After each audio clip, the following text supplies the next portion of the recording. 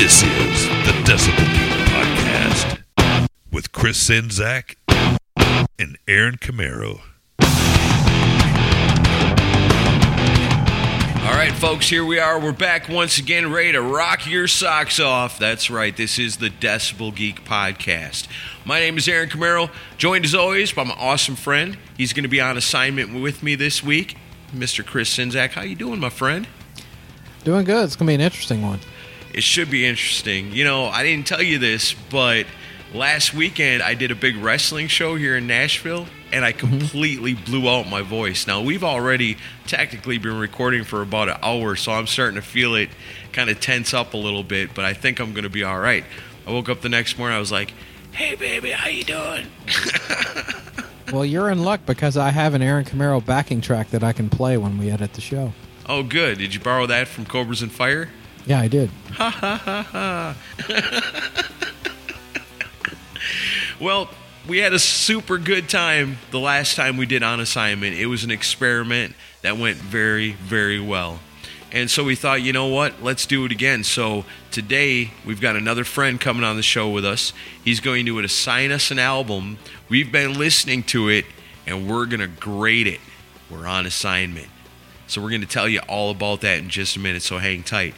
Because you know us, we got business to take care of, and we're going to take care of it right now. We've got, 1, 2, 3 reviews? Are you sure we should do them all? We're going to blow our shot again and not have any for the next couple of weeks? No, too late. We're going to do it.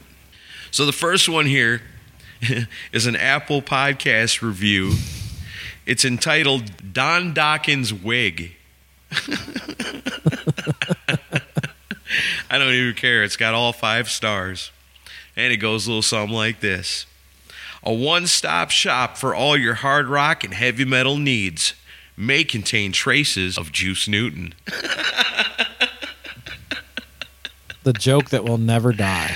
I love it. One episode, 10 years ago? Come on, people. Yep. That comes to us from Cusano versus Klein. I love that. Via Apple Podcast reviews. Love it. Well, Don Dawkins does have a 5-star wig. I'll give him that. Give him that. Give him something. All right. So we also got a couple of Podchaser reviews. Short, sweet, to the point.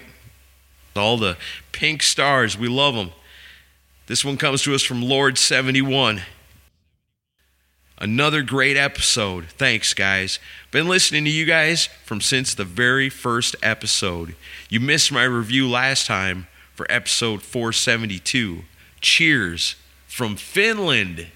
Nice. Oh, hey, look here. It's another one from Lord71. This is the one we missed. This is the one we missed. Great, great episode. Always fun to listen to. Thanks, guys. Keep up the good work. Thank you, Lord71. From Finland. That's very awesome, man. We appreciate it very much. Yeah.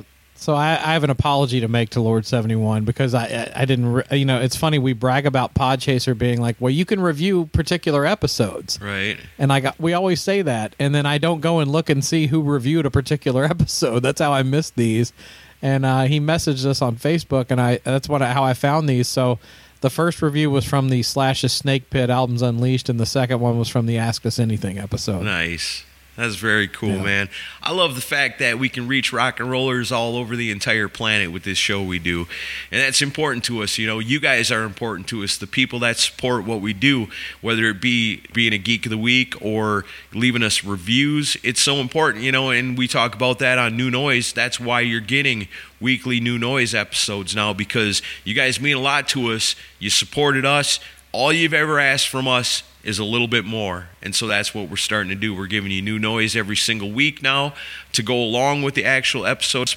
And so, you know what? You guys deserve it. Thank you for the reviews and the recommendations. If you guys want to help us out and you haven't done it yet, hit them up right now. Apple Podcast reviews. You can leave us one there. Facebook recommendations. We like them a lot. You're going to find new podcasts that you like when you check out Podchaser. Speaking of that, we are a part of Pantheon Podcast. It's a proud thing. It means a lot to us to be a part of it because Pantheon's a company that went out and gathered up all the best music podcasts from all over the world, put them all under one umbrella and said, hey, here you go. These are the best. We're going to save you time. If you're looking for a new podcast, whether it's about rock or any other type of music you might like, you're going to find it at Pantheon. So go to pantheon.com, peruse their roster. You know they're the best. We're there, right? I think that's how it works. We're amongst the best. We're a part of the Pantheon. So if you want to find other quality podcasts, just like the Decibel Geek podcast, it's the only place to start. Yes, sir. So you want to tell people about the big sale you got going on? Well, yeah. I mean, if you're hearing this before Memorial Day, I have a 50% off offer for the Rockin' Pod retreat going on July 23rd in Nashville. So basically $50 gets you in, and you'll get to go to the sessions in the morning. You'll get to go to the Musicians Hall of Fame tour, guided tour, and then come to the concert with Power Slave and Rock United that night. So go to rockinpod.com, get all the details on who's going to be speaking, and we're going to be announcing some new speakers in the next couple of days, and some people I'm pretty excited about. So yeah, that's going on. Rockinpod.com. Right on, and most importantly, you can come to Nashville and hang out with us. It's going to be an awesome time. Plus, you get all that extra stuff, and Chris is giving you a great deal right now. Why wouldn't you want to come? Rockinpod.com, man. Get on it. Geeks of the Week, man. Couldn't do it without them. These are the people that take last week's episode and they get out in the Twitterverse and the Facebook world and they share it and they retweet it. They help us get the word out. Man, we got a big list this week, man. Everybody loves when we show the world. Even though Headbangers Ball is gone, even though you can't go to your grocery store and buy a hit parader, even though you can't turn on your radio and hear great music anymore that you haven't heard a million times already, you've got us.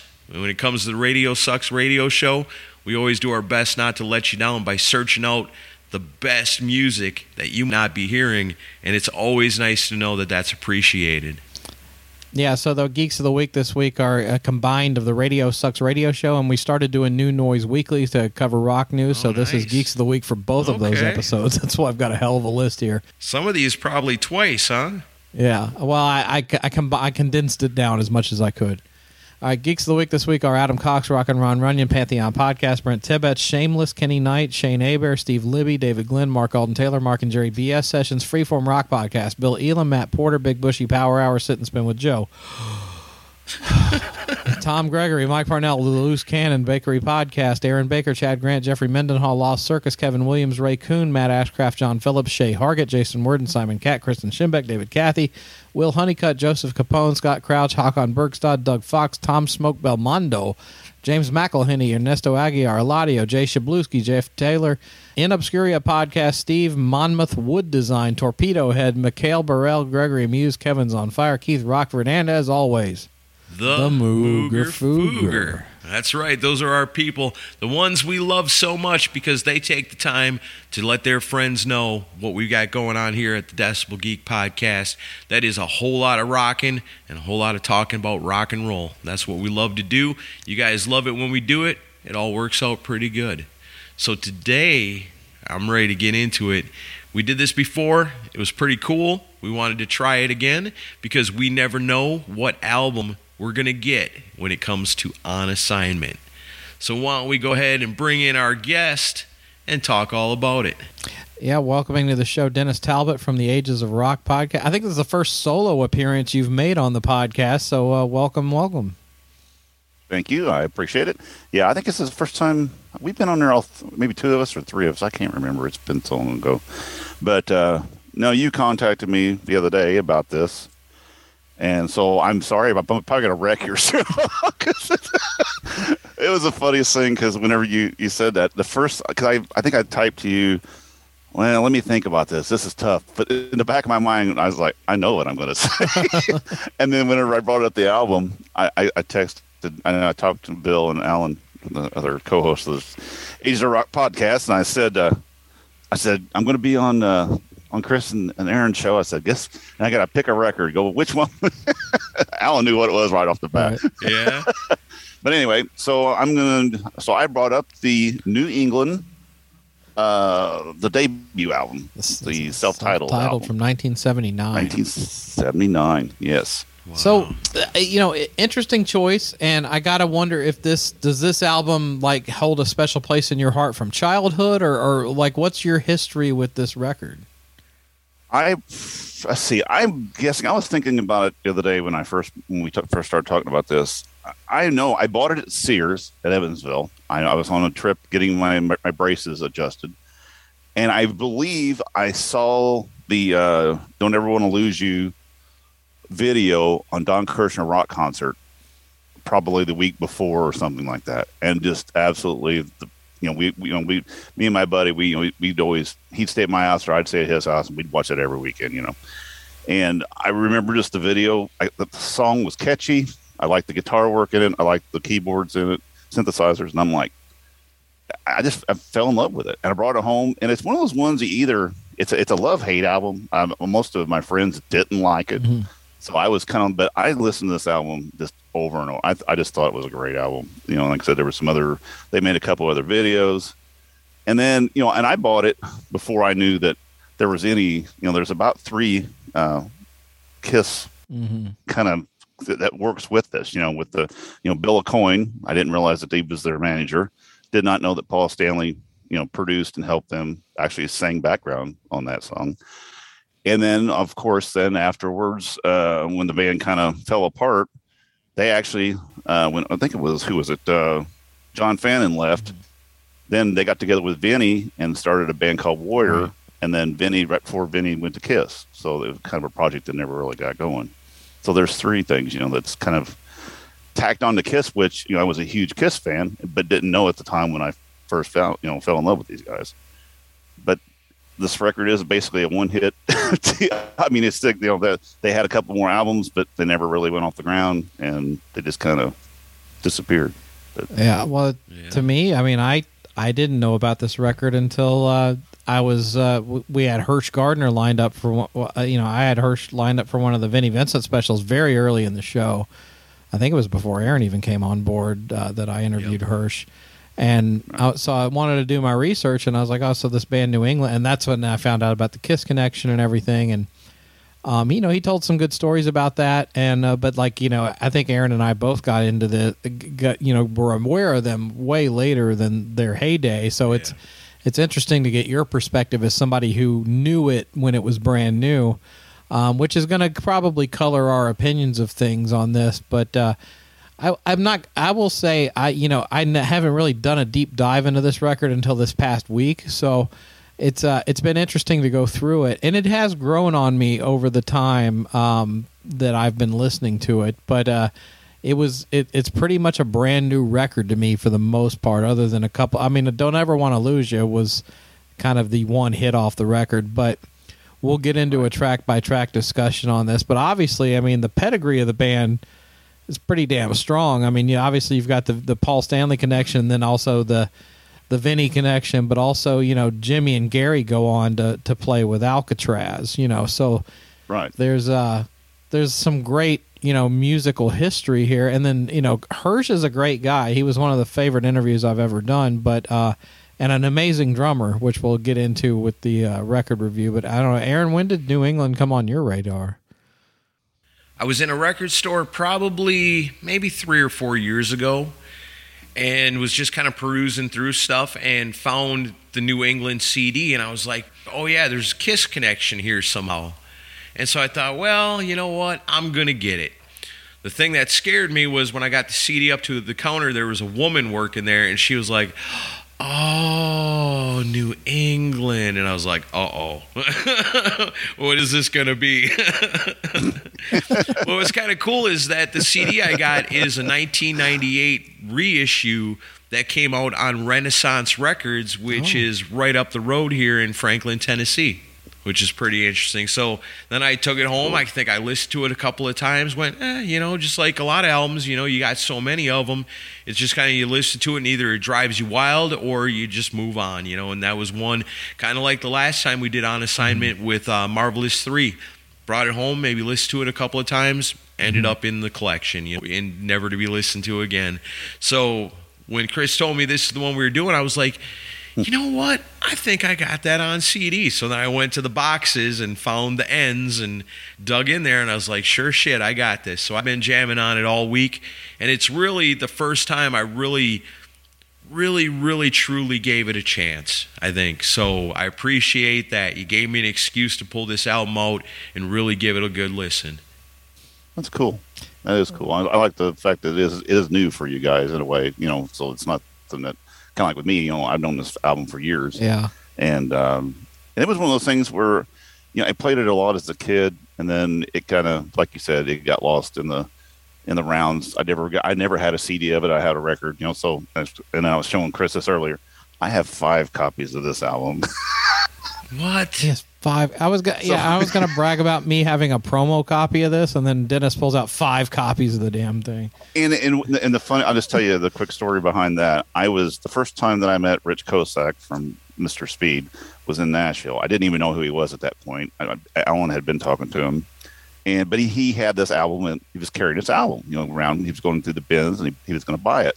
And I'm like, New England. I said, I love that album. I said, I've got a couple of copies of that same one at home. He goes, dude, I got like 20 of them. What? He says, he goes, I'm just like I find these like dogs and I rescue them. It says every time I see one, they're usually $2. And he goes, I can't let them sit there. I got to take it home. Wow. And then I got to talk, and I got to be the same way once I started getting back into albums again. I find these things for $2, $1, $2, and I'm like, so I've been trying to Frankenstein me the best copy that I can with the best cover and the best insert.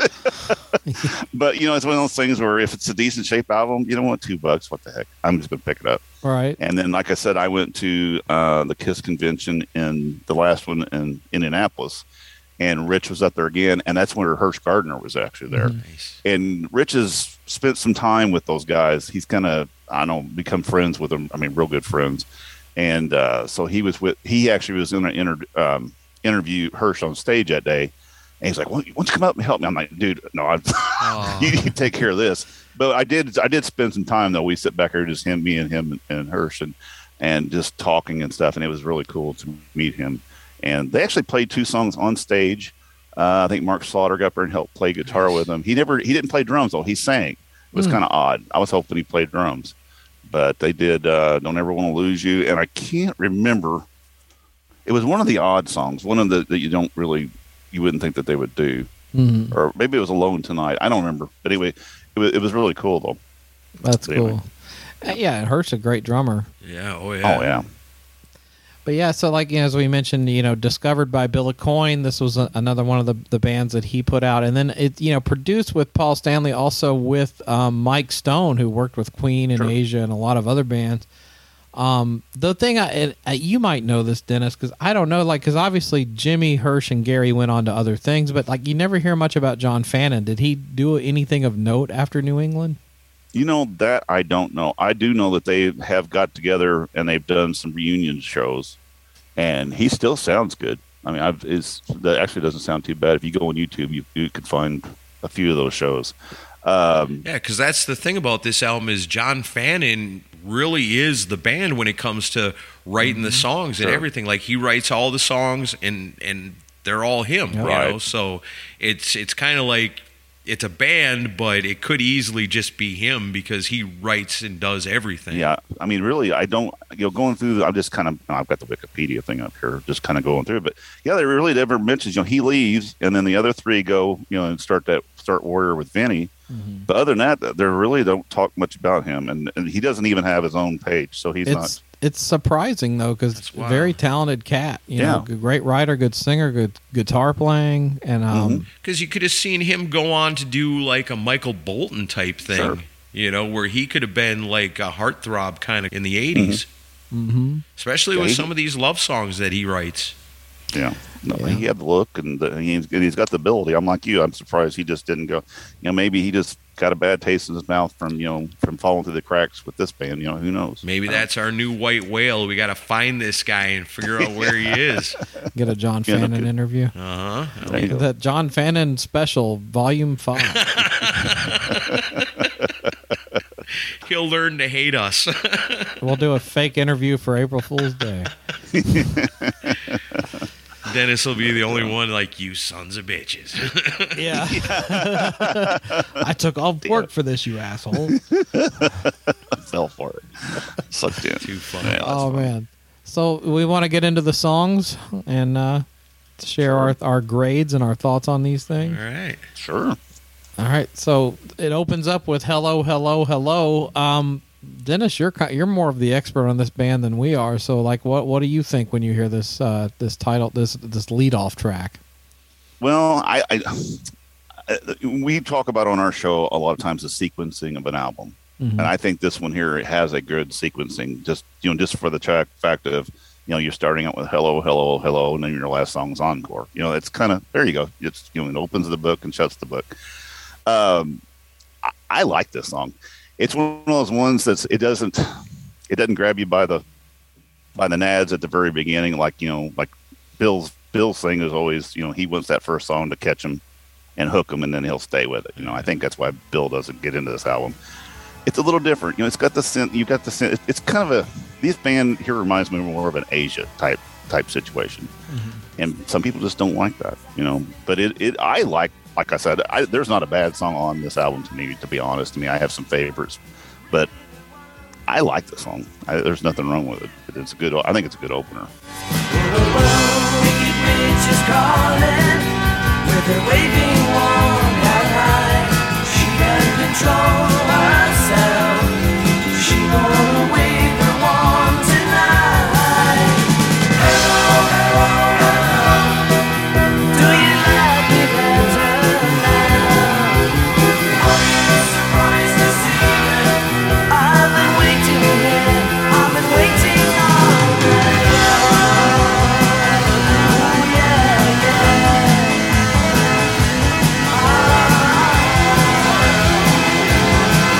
yeah.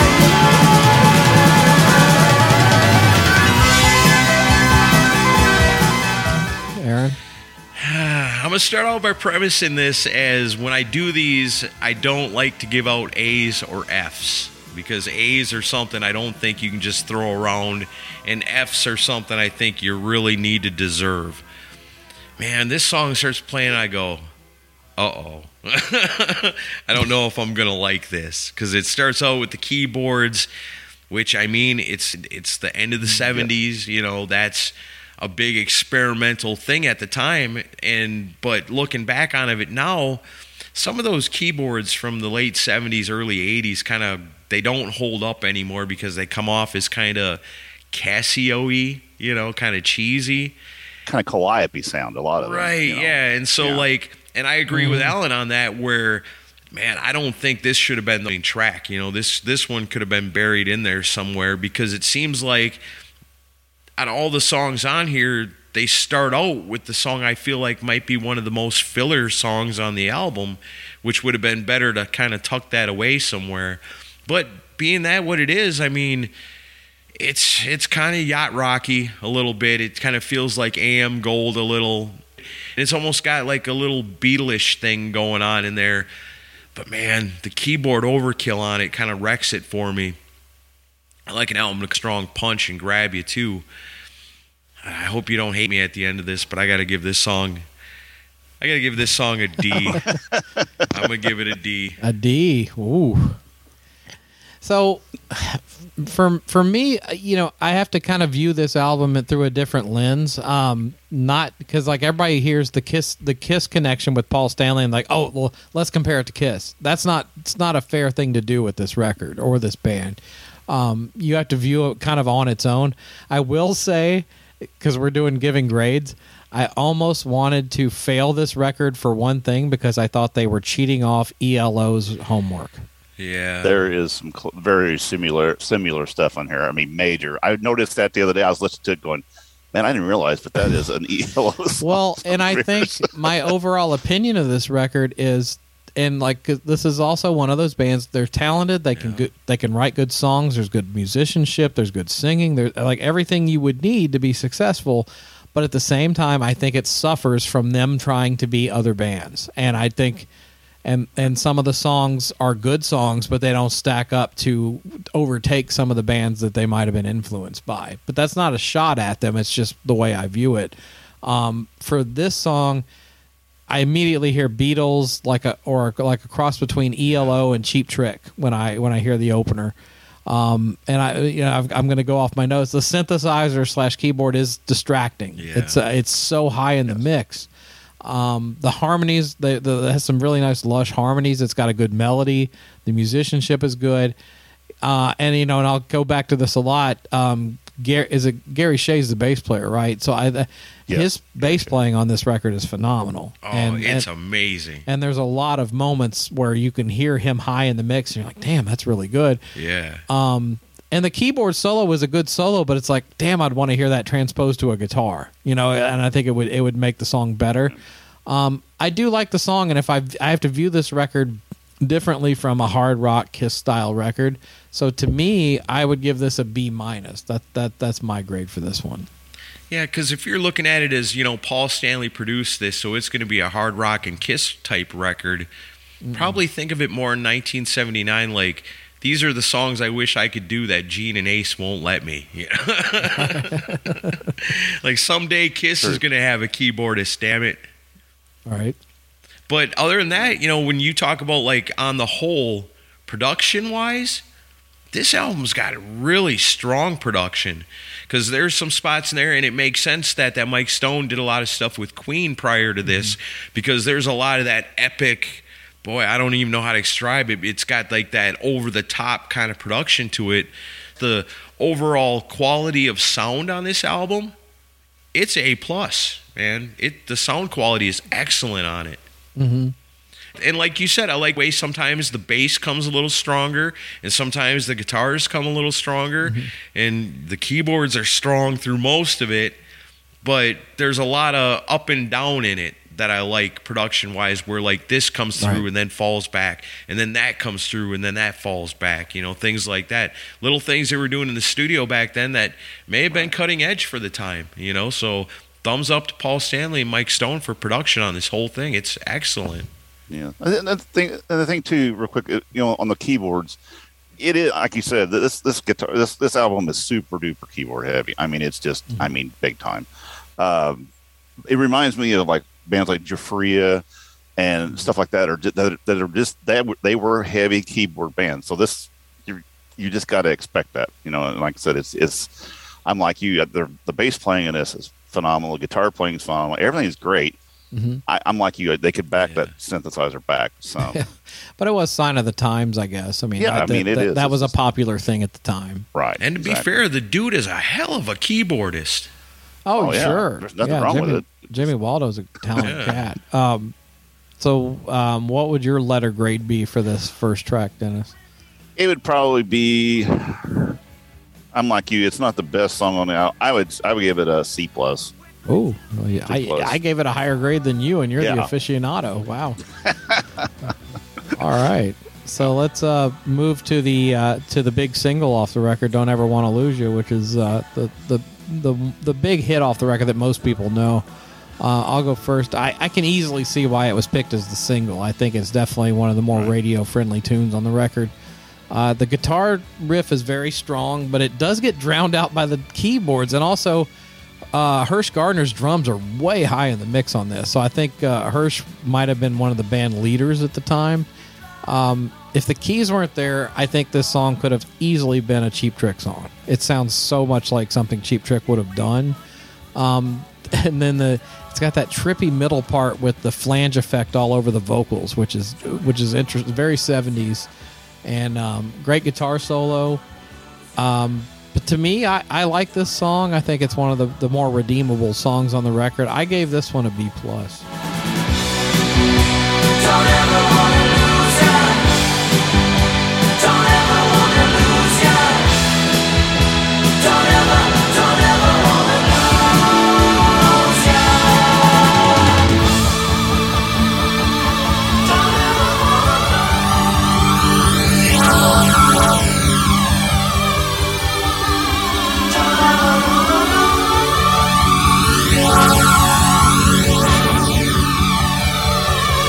ya.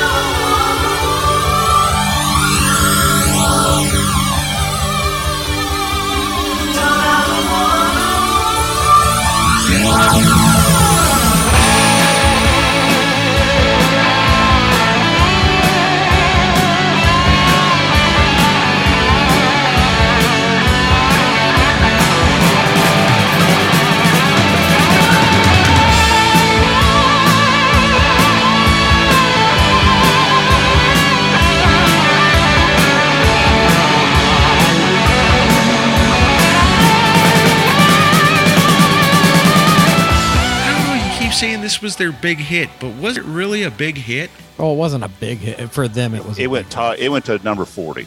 Yeah, on the billboards. That's the only one. because I'd never heard it before. I know it was the single, but never heard it before actually listening to the CD. Yeah, Chris is right. I agree with everything he said on it. You know, it's got a really cool guitar intro on it that kind of fades into keyboards in a cool way. It's super poppy, but it's a good song. It's well written. It's really catchy. It's a really catchy song. This is one you kind of, you know, whether you know what you're listening to or not. If you just played this for somebody, I think they'd probably dig it. You know, it's pretty good. I gave the first one a D. We're going to step up. I'm going to give this one a C. Yeah, I can give it. I mean, I love this song. I think I'm like you. I just love the guitar riff in it. And like I said, it's super catchy, super hooky. You know, it catches you right off the bat. For me, like I said, for to be a hit too, it's almost 6 minutes long. It's 5 minutes, 30-40 seconds, I guess. So it's a long song. There again, you know, when we talk about, and we could probably say this on every song, that keyboard needs to be cranked back just a little bit. But I think it's a well done song. The video for it's really cool. And, you know, like you said, that flange thing is kind of goofy, kind of 70s, but that, you know, at that time it sounded cool. But, you know, that comes in, that ripping guitar, you know, solo comes in after that fact. And no, I like that song a lot. And it's not my favorite song on the album, but it's close. But I give that one probably a B+. Yeah, I think Not bad. Pretty good. It's a pretty good song. All right, so then we go to PUNK, which stands for Puny Undernourished Kid. All right, now we're talking. Well, I will say there's nothing punk about this song, but I think it's a lot more in the new wave vibe. And you know, this is, like I said, another thing where this album kind of suffers from them trying to keep up with certain other bands. I think they're doing it. It's got a good chord progression, good vocals. The synth effect kind of reminds me of Riding the Storm Out by REO Speedwagon with the whole sound alarm thing going off.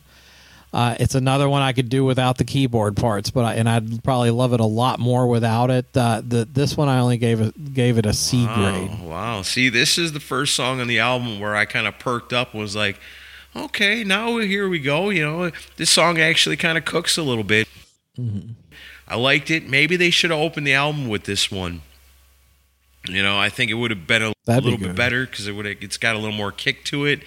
The song, I don't know, I like this one the best so far because it's like, yeah, the keyboard is still pretty powerful in it, but in this song, it's almost like a second guitar. You know, if you listen to like the guitar solo and like the keyboard breakdown right before the guitar solo, they find a way to make it where they're on an even kind of playing field with the guitar and the keyboard in this one. And you know what? It's funny. Your grade drops down. Mine goes up. I give this song a B. Yeah, I agree with both of you guys on this stuff. As far as, you know, being a one guitar band, you know, they do use the keyboard this time around on this song in a better way. I mean, it is still heavy, but, you know, using it as another guitar, playing the same riff together, I think that was really cool. I'm trying to remember, and I just was trying to look it up, but I can't find it right now. There was a second video for this on this album. I don't remember if it was Punk or if it was Shoot. And I can't remember. I think it was Punk that they had the other video for, and it was really cool. But I can't find it now. But anyway, but no, I do like this song a lot too. It's you know, you're coming out of that first song is kind of draggy, and then you got, you know, Don't Ever Want to Lose You is a solid song. Punk knocks it, you know, another hit to you. So yeah, I do like this song a lot. It's not, there's some odd lyrics in it. It's kind of goofy. Yeah. And you know, it kind of just catches it weird. But no, I got three of my favorite songs on this, and this is one of the other ones I like a lot too. I think it's really cool. Yeah, there's a line in this song where it's something about like everything he's doing is rhyming and it's got a good flow to it. And then he says something about you better change your diet, and it doesn't rhyme with anything he said up to this point. And so it just kind of like hits you funny. It's like that it's flowing, and stop. You know, like wait, that doesn't fit there. But they went with it anyway. Yeah, you know, I guess it is punk. That's a punk ass thing to do. Yeah.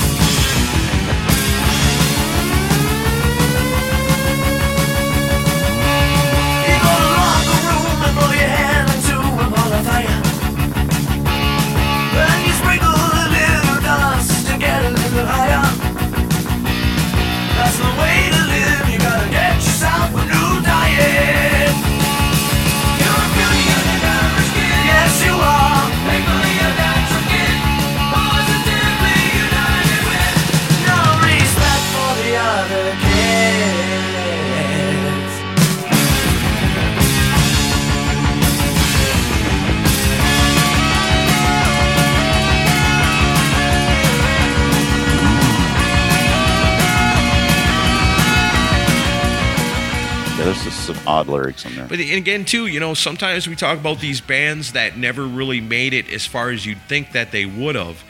And a lot of times I find is that it's hard to pin down the band within the album. Like, what kind of band are you? Are you a rock band?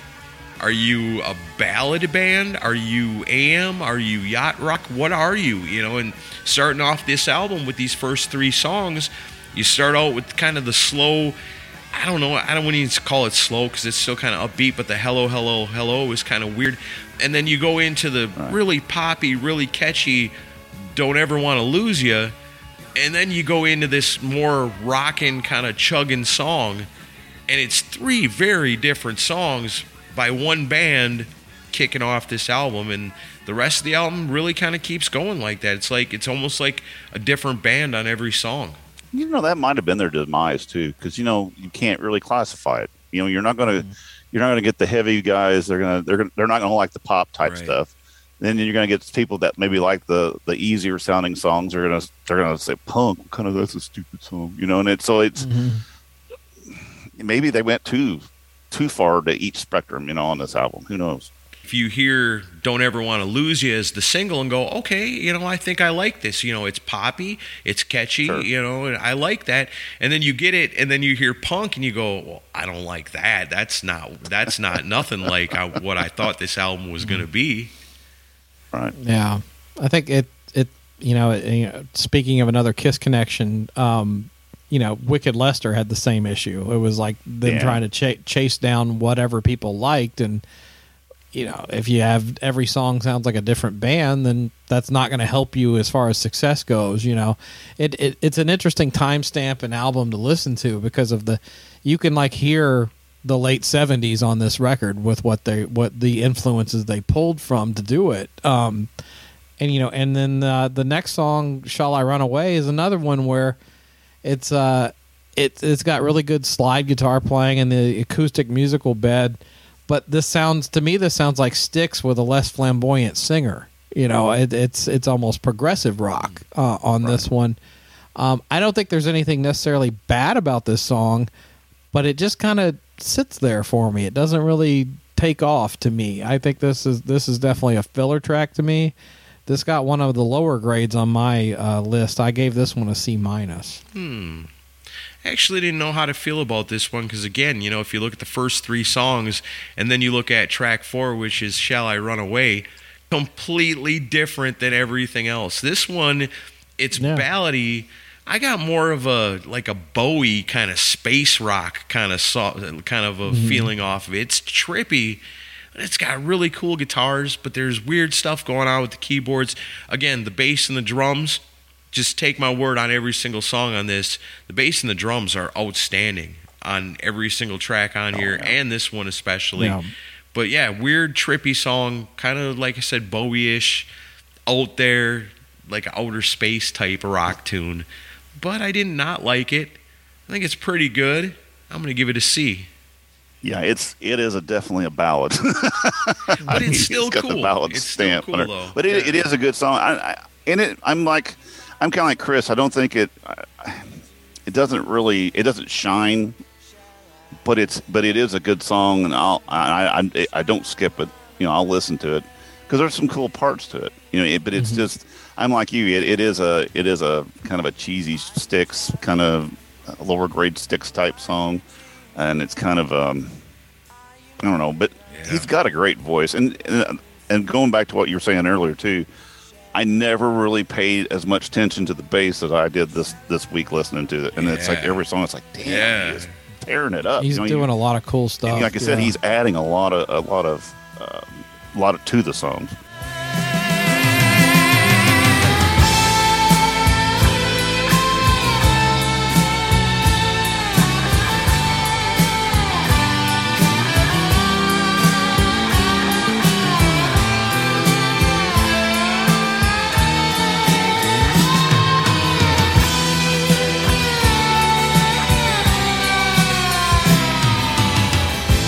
Are you in heaven or are you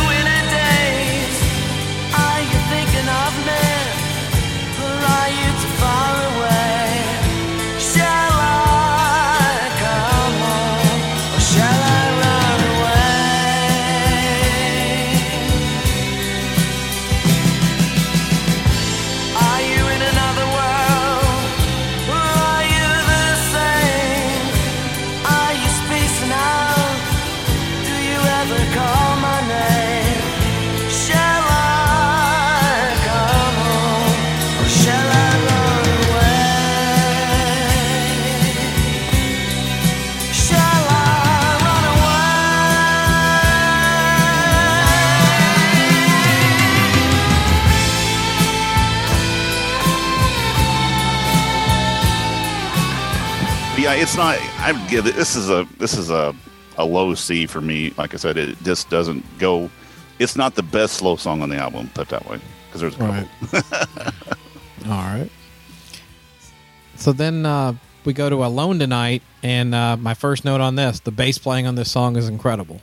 And I love the guitar riff on this one.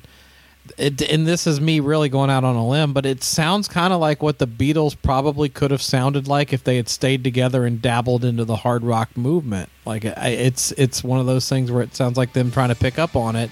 And I also do hear, Aaron, as you said, some kind of David Bowie, Ziggy Stardust era stuff, especially with the vocals on this one. This is one of my more favorite songs on the record. I gave this one a B+.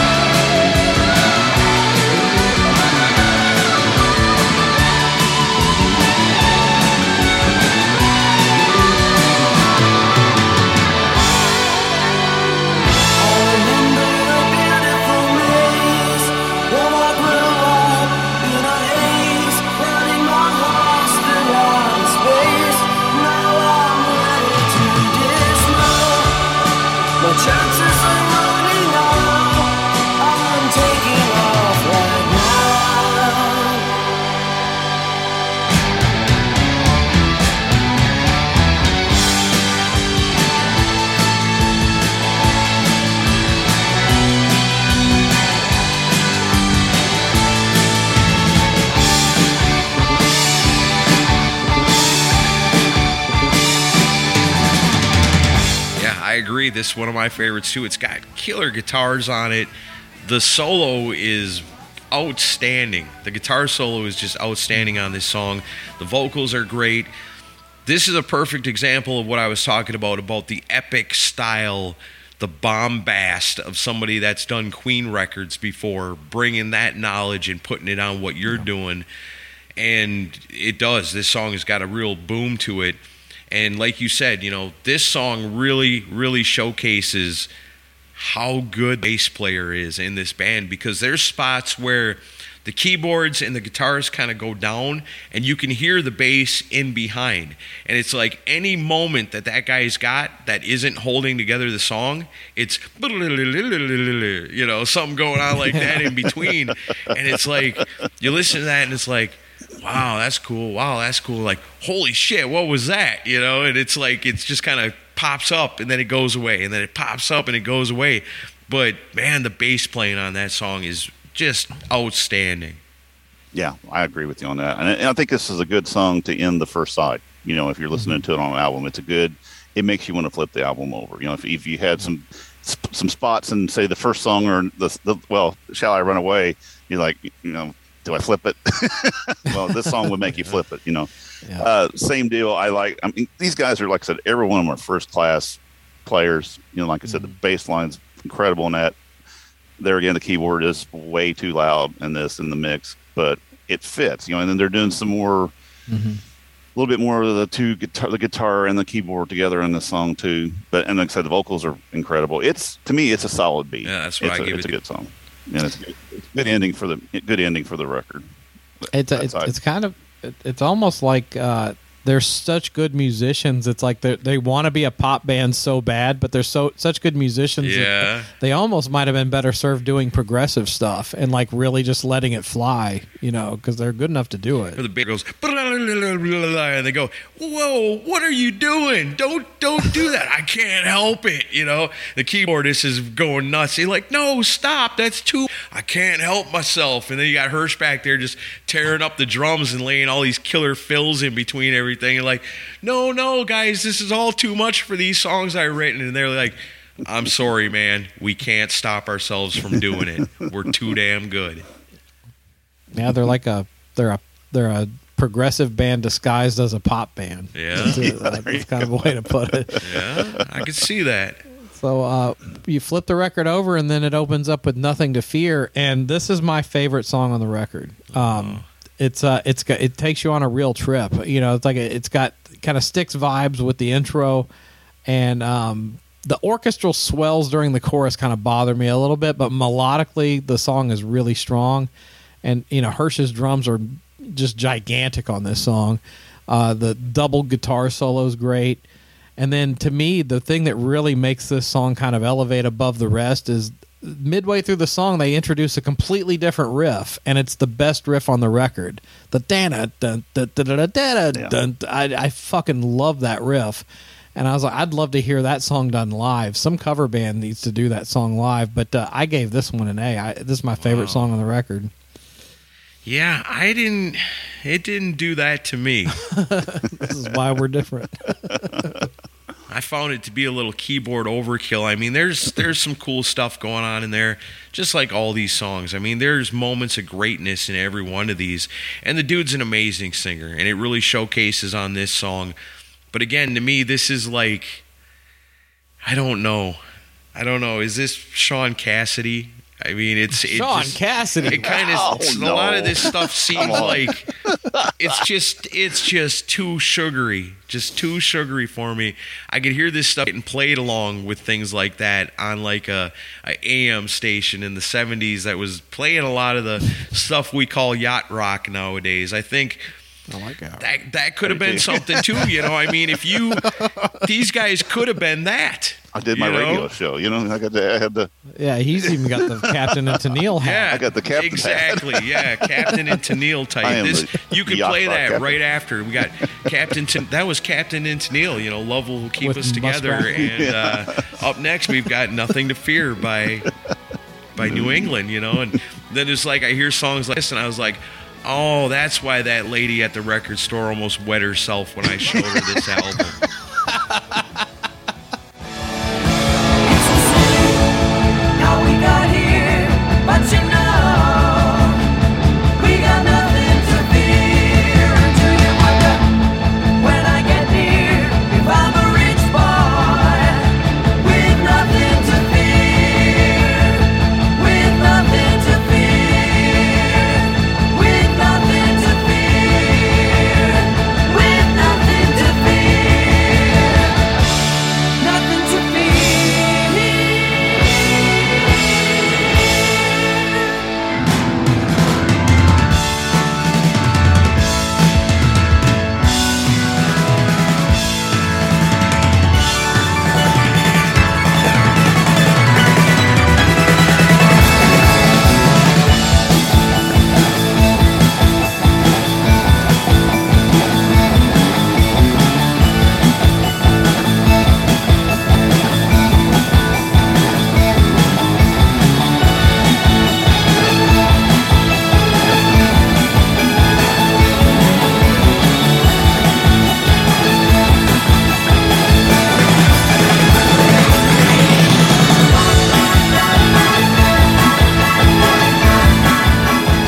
Conceived of that song. I give it a D. I can't take You it. gave it a D. Wow. Damn. Oh man. We differ greatly on this one. Wow. Well, I'm gonna agree with Chris on this one. This is one of my favorite songs on the album, if not the favorite. Lyrically, it's fantastic. Vocally, it's fantastic. And like you said, I like the way you put that. It is a journey. It actually kind of has a story to it. That breakdown too in the middle, that guitar different riff is kick ass. I smile when I hear this song. I really like it. And like I said, it's a very sticks kind of at the very beginning. It, starts out that way and then kicks in. No, I love this song. It's I'm gonna have well to go done. listen to that again. I must have missed something. I don't know. Yeah, I give it an A too. Start it midway through and just let go it halfway. from there. And I think you'll like it. You'll like it Trust more. me, it'll get better. That riff really takes it to a different level, and they just kind of jam out on it for a while, and just like I was just like bopping my head to it's like, damn, that's a fucking good riff. But yeah, I love that. So then that goes to the song "Shoot," and my first note on this song was, "If Deep Purple and Cheap Trick had a baby." That's what this song sounds like to me. It does. It's not one of my favorites on the record. It's a decent song, but it does feel like those guys kind of chasing something else. And again, the keyboards distract a lot from what could have been a good straight-ahead rock song. I just gave this one a C. I like the idea behind it, but I don't think they executed it very well. Wow. And you love this one, right? Favorite song on the album. This is why we do the show, though, right?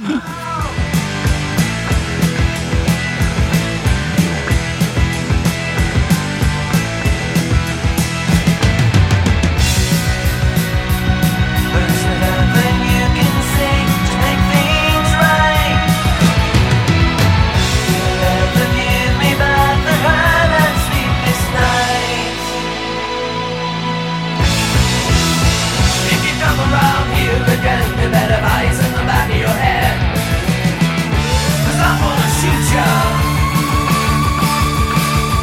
shoot you dead.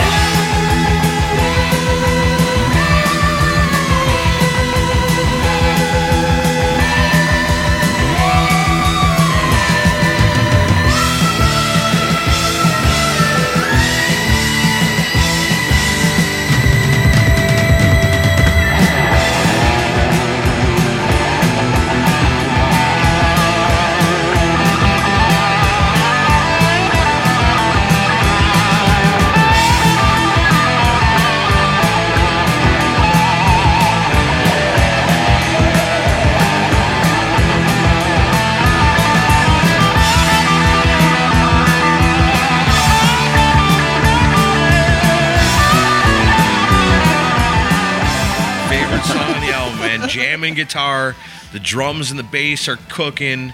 It's got a killer solo. Even the keyboards are cool on this. It's a hard rocker. I think it's my favorite song on the album. I give this one a high B, man. I like it.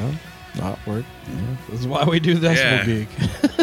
This song cooks, man. I love it. If it wouldn't be for that silly kind of siren sound by the keyboard, I'd give it an A. That kind of bothers me a little bit.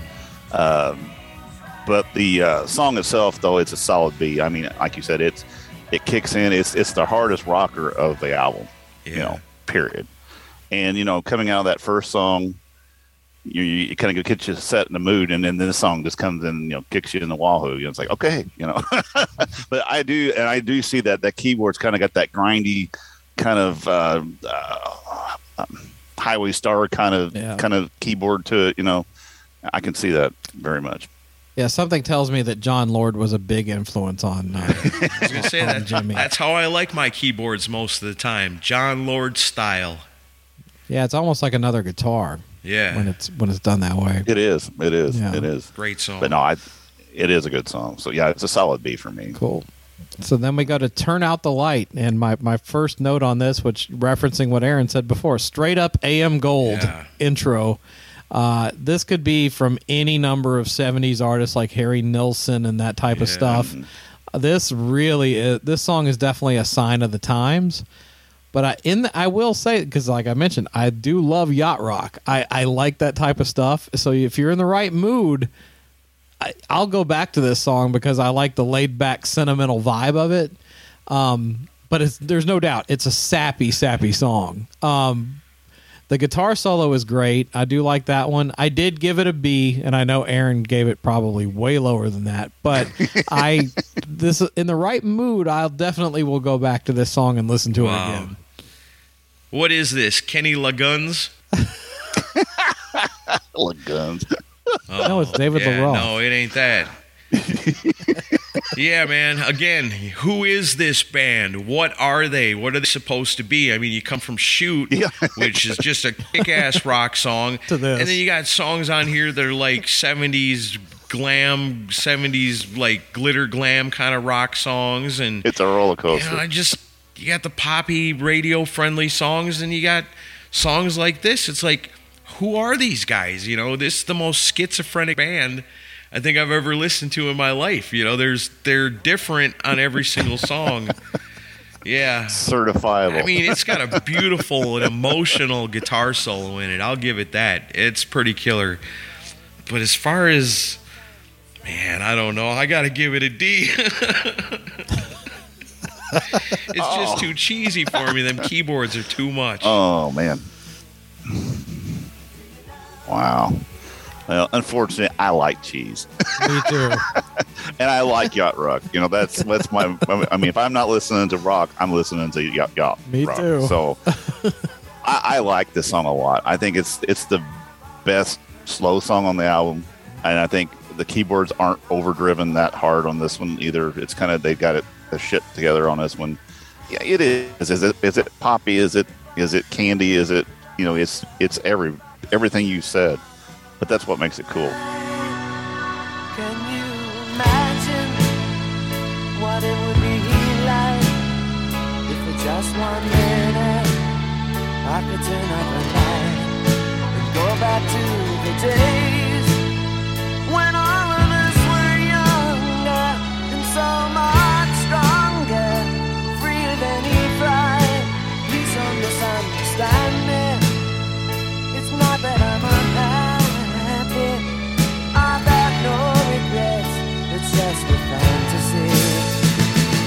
Do you know? Do you know? Do you know you never turn it on, turn it on, turn off the light? Yes, I know. Yes, I know. Yes, I know. I'll never turn it on, turn it on, turn off the light. But can you imagine how we'd all feel if I could, if I could, if I could turn off the light?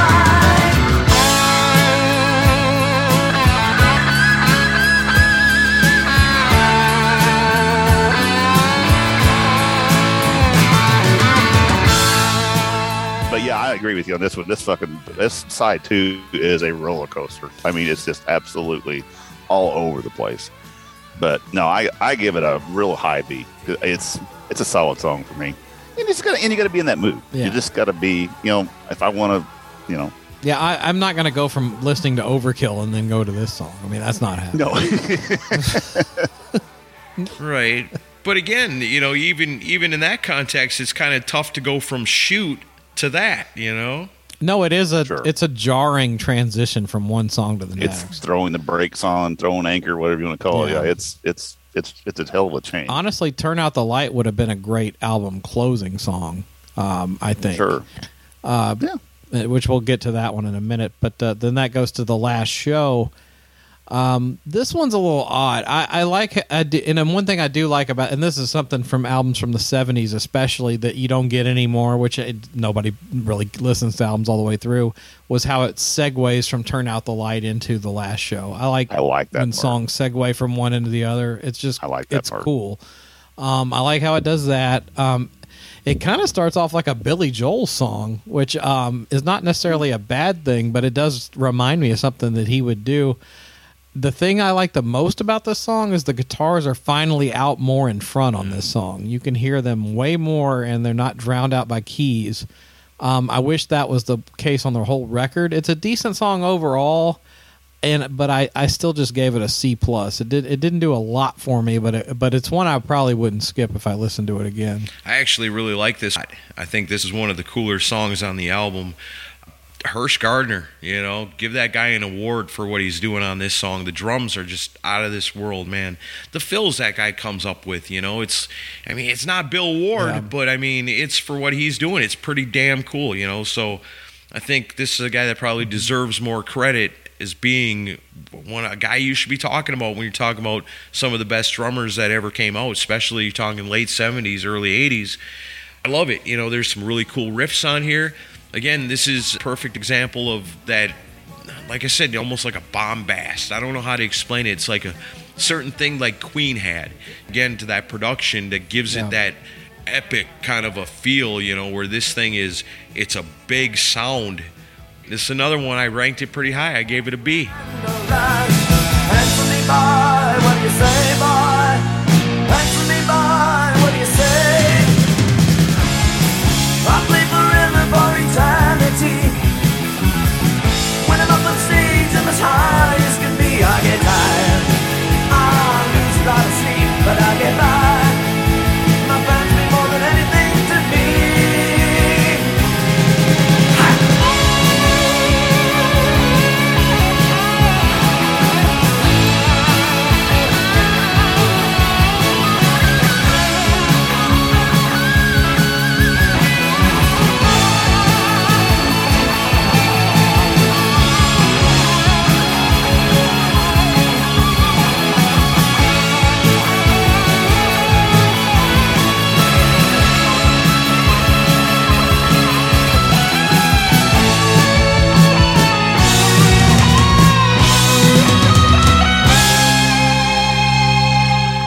I'm same way. I give it a solid B too. It's a decent show or a decent song.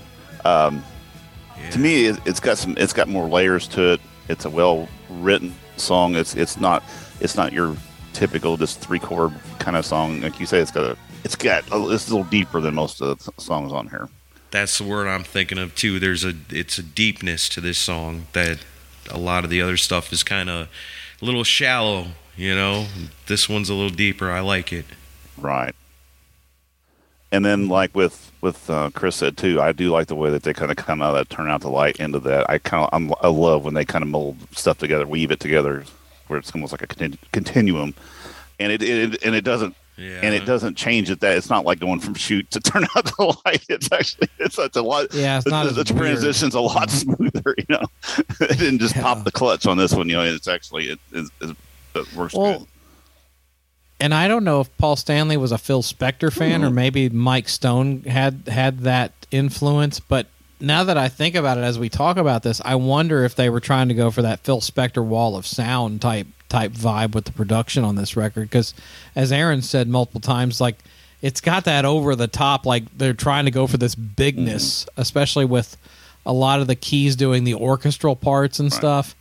But it's one of those things where if it's not real strings, it doesn't quite have the same impact as when you have it done on keys. So I wonder if that was something they were going for. I wonder if Paul Stanley's a Phil Spector fan. I bet he is because he liked a lot of that stuff from the 60s. But I get that vibe. And then we go into Encore, the last song on the record. And I think the intro reminds me a lot of Queen with the with the riffs and with the riff and the piano kind of going back and forth, and then of course the backing vocals have kind of a Queen meets ELO vibe. Severe ELO. That's the one I was listening to. I was sitting under the garage going, "Damn, that is absolute."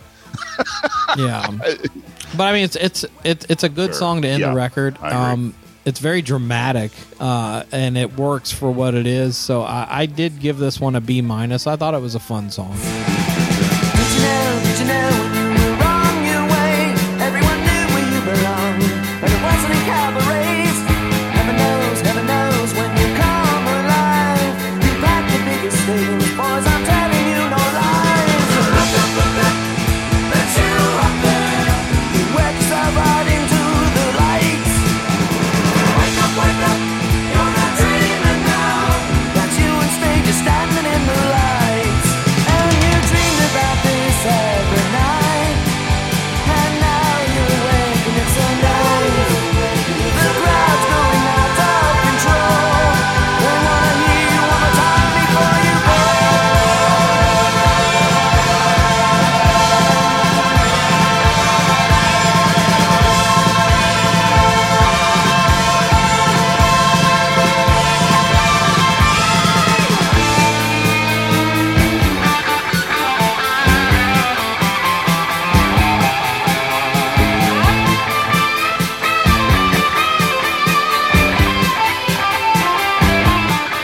That's what I wrote down too when I was putting my notes together for this Queen song. This could be a Queen song. Like if Queen did this song, it could have been one of their big hits. I think again, you said very dramatic, very epic.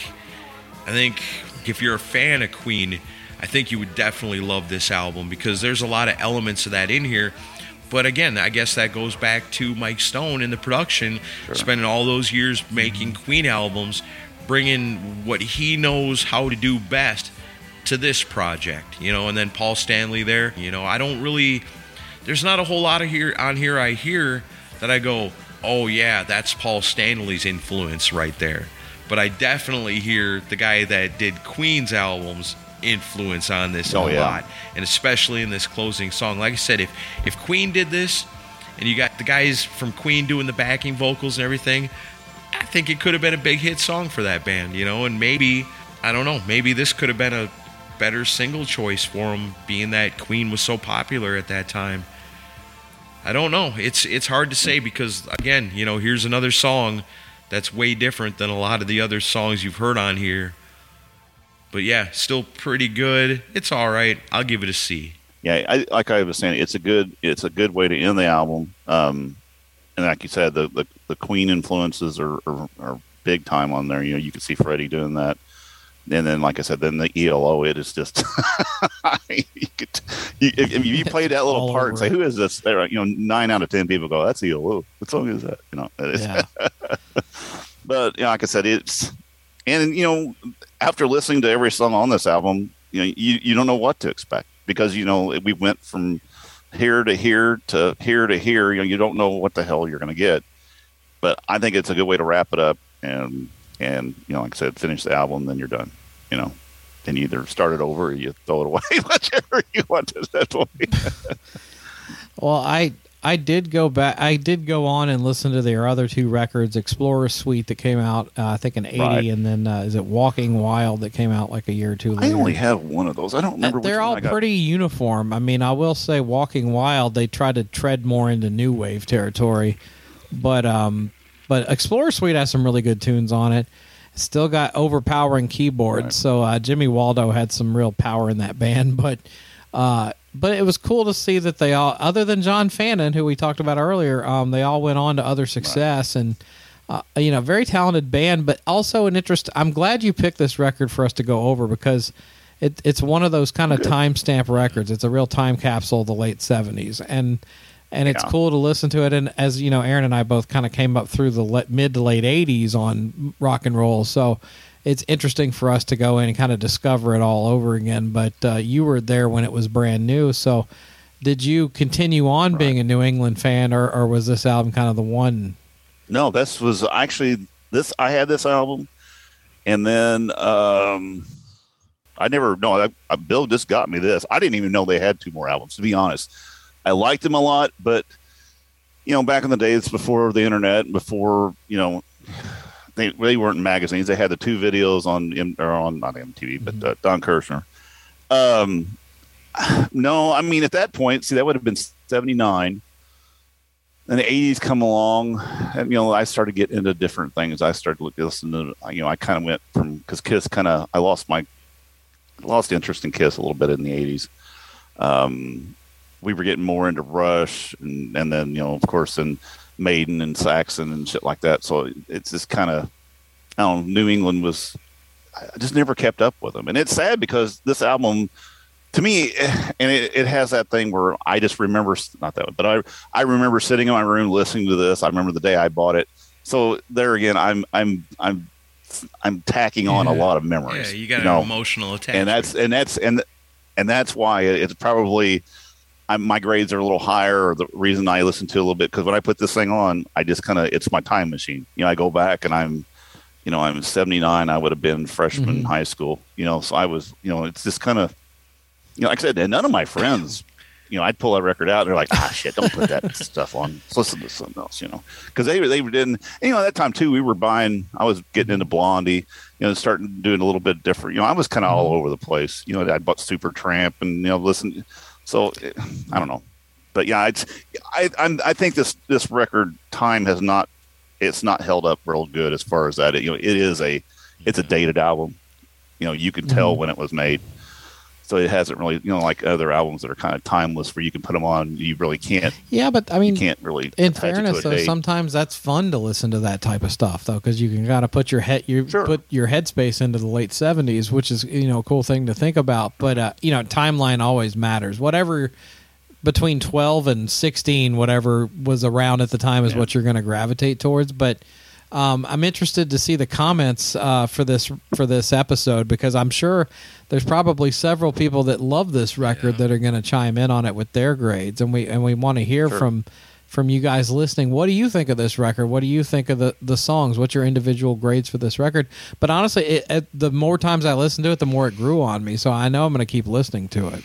All right. Well, I guess for my final overall grade, I ended up giving, 4 B's, 3 D's, 2 C's, 3 C's.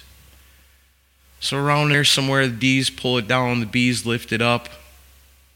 I'm going to give this album a solid C. I mean, it's great production, awesome musicianship. I mean, if you love ELO or David Bowie or Queen or Cheap Trick or The Cars even Sean Cassidy, even Steely Dan, you're probably going to like New England. Well-written songs, cheesy-ass AM gold. mixed in with some cool rock. You know, it's Yeah. pretty cool overall. I can't say it's bad. I can't say it's great. So I think C is a good, solid final grade for this. Fair. Yeah, looking over my grades: B minus, B plus, C, C minus, B plus, A, C, B, C plus, and B minus. So essentially, probably rounds out to about a B. Yeah, overall. that's where I'm sitting, right at a B. And I think, like I said, I think that has a lot to do with just the memories that are attached to it. Yeah. But like I said, there's nothing on there that I skip, to be honest. I mean, No, there's not a bad song. Right. There's nothing I listen to on it, and I'm like, this is like poorly No. written or poorly played or poorly produced. It's all well done. Yeah, there's It's just- definitely no F's on here at all. no. It's just more Sure. your taste, and I what think you too, go it for. may be where you're sitting at that moment Yeah. too, because maybe I'm not in a mood for a slow song. Maybe I want it a little bit. So it's. But then there's other times sit back with drink or a glass of wine. Yeah, I want to hear that song. So whatever floats your boat in the yacht rock world. Whatever floats your yacht.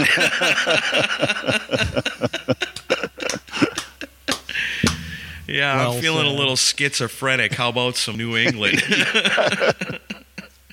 Yeah, make sure you listen to shit Yeah, no going in to kidding. turn out the light. Wow. Pretty cool. Like I said, I bought it. I probably Good. listened to it once, maybe twice, put it away, never really gave it its due. And now I'm looking at this going, you know what? There's some songs on here I'm definitely going to want on my iPod. Yeah. It's one that I don't listen to a lot, but it's one of those about once a year. I'll pull it out and I'm gonna listen to that today. Oh, don't lie, Dennis. You have 5 copies of that. One for every room. That's true. This is Monday. This is Tuesday. I never have to go get it because I've got one in the kitchen, I've got one in the bathroom, I've got one in the living room, I've And got one in the bedroom. and as many records as I got and all that stuff, I listen to this more than anything. The iPad, I'll hook it up. Yeah. I just bought a stereo. I found a receiver at the used place down here, like a Goodwill type place. $20. Yeah. I got it hooked up outside with some speakers, so I listen to most of my music out in the garage when I'm tinkering around out there and stuff. Oh, So that's cool. Right on. Oh man. Well, Spotify is my friend. Well, this was fun. We'll have some more podcasting guests come on and assign us more records because I like being told what to listen to and then kind of forcing myself through it, and then Yeah. it's interesting. It's like making yourself do a record review. So I think I've had a fun time doing this. Yeah, and in the meantime, Dennis, you've been awesome coming on here. Everybody, you love us. You love Rock and Roll Podcasts. Check out Ages of Rock. A lot of fun. I've been on there before. I know Chris has been on there before as a guest. These guys are good friends of the show. Give them some love and support. And we appreciate you coming on, Dennis. This was pretty cool, man. Oh, I enjoyed it immensely. I just was. I'm glad you guys had fun because I was like going, man. Like Bill's like, they're never going to invite you back on with a record like that. Like, what did you do? Hey, we're a lot more diverse than he thinks we are. Come on. Yeah. I know. I should have told him we were going to do the Elder. Then you would not be invited back on. Yeah, Bill doesn't like that one either. So he is in hell. Oh man. All right. Well, everybody, check out Ages of Rock, and thanks, Dennis, for coming on. Nope, thank you. I appreciate it.